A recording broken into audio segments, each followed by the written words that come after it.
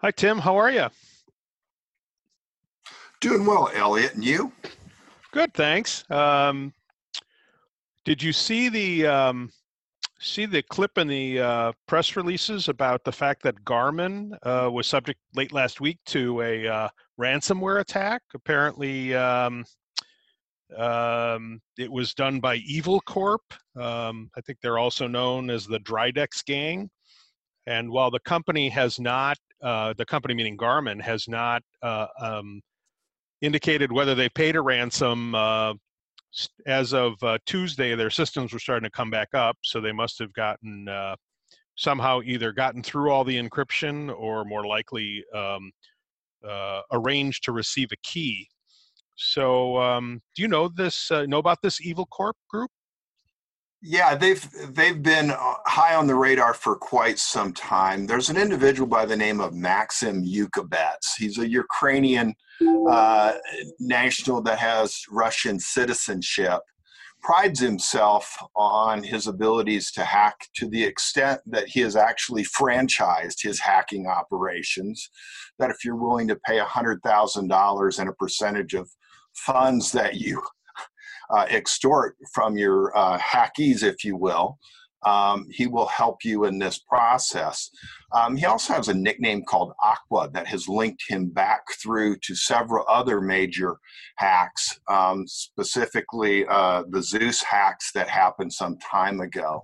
He's quite a cavalier individual, 33 years old, and has literally extorted hundreds of millions of dollars from banks, healthcare organizations. He doesn't have many scruples in that he's actually hacked the Franciscan Sisters of Chicago. So he's so high profile, he's been put on OFAC's sanctions list under the cyber sanctions programs. So this complicates the situation quite significantly. And so, assuming Garmin did pay a ransom, which again we don't know for a fact, would they have gone to? Would you expect they would have gone to Treasury or to OFAC and gotten a private license to make the payment, or not consulted with the government? What do you expect happened there? I would be surprised if they did not go to the Office of Foreign Assets Control at the Treasury and seek advice on this. The telltale signs do point to the evil corporation, a sanctioned entity. If they were to make this ransom payment, they would be in violation of Cyber 2 sanction program that comes with a minimum of I think 250,000 in penalties. Obviously, there's some calculation that goes into that. I would imagine, it would be my speculation, that the U.S. Treasury provided some sort of specific licensing agreement to make this payment. It may not be their privilege to make that public, but I can't see them going it alone, and it would certainly be folly to try and circumvent this program. Yeah, there was also some speculation, I think, in the British press that maybe Garmin made the payment using a cutout, some third party who acted on their behalf and actually made the transfer or the transaction. What would the implications be there? That would be an egregious violation of the sanction program and would come with substantially higher consequences. I don't see a high-profile entity like Garmin going that route. I think what's real significant here is the cyber stuff. When you look at, there's 110 entities sanctioned by the U.S. government, and they all, not all, 90% of them point back to Russia.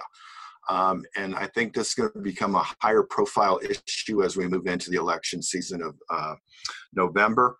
And obviously the Executive Order 13848 imposing certain sanctions on events of foreign interference in U.S. elections. I think these two sanction programs will come together quite quickly.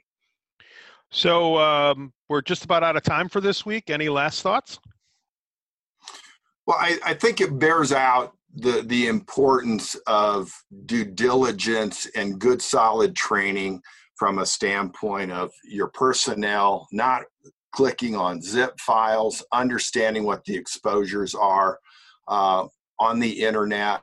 I know it's best practice that you run all of your people through good training programs like we did at AML RightSource this week to keep people on their toes, because obviously this is devastating from a reputational perspective. Absolutely. Well, Tim, thanks for your insights. This one is, you don't see this one every day, so it was, I'm glad we had a chance to talk about it. Certainly. Thanks, Elliot.